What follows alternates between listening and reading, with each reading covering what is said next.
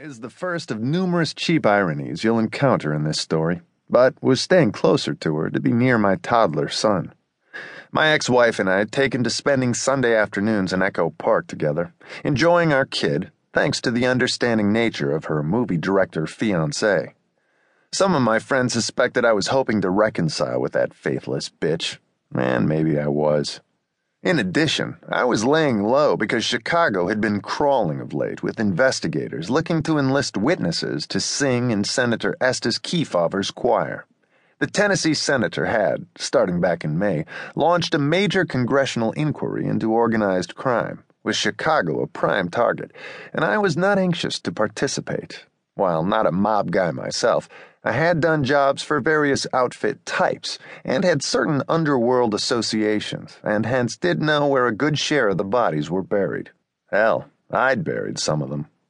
So my associates in Chicago were instructed not to forward my calls and, just to occupy myself, I was taking on occasional jobs for the agency, routine matters I handled only when my interest was piqued.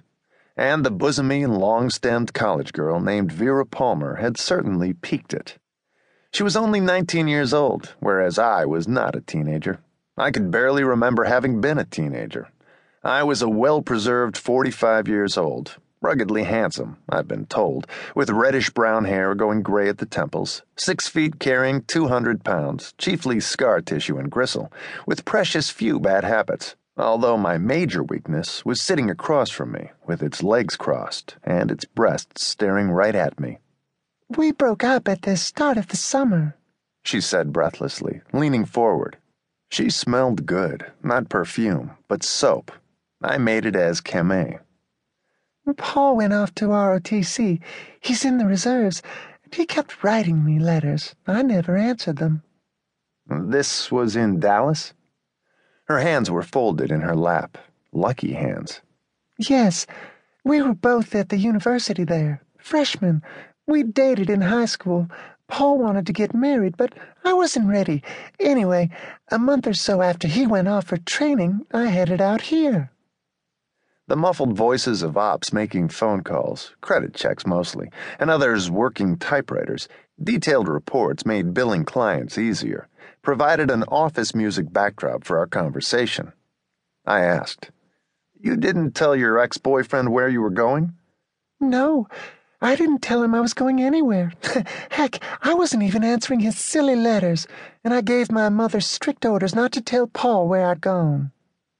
"But she must have spilled the beans, Miss Palmer, or maybe a friend of yours told Paul where—" She shook her head and the brown hair bounced. "No, he found out when he was home on leave and saw my picture in the paper." Why was your picture in the paper?" Her smile was a lush explosion. Her whole face went sunny. "Why, don't you think I'm pretty enough to have my picture in the paper?"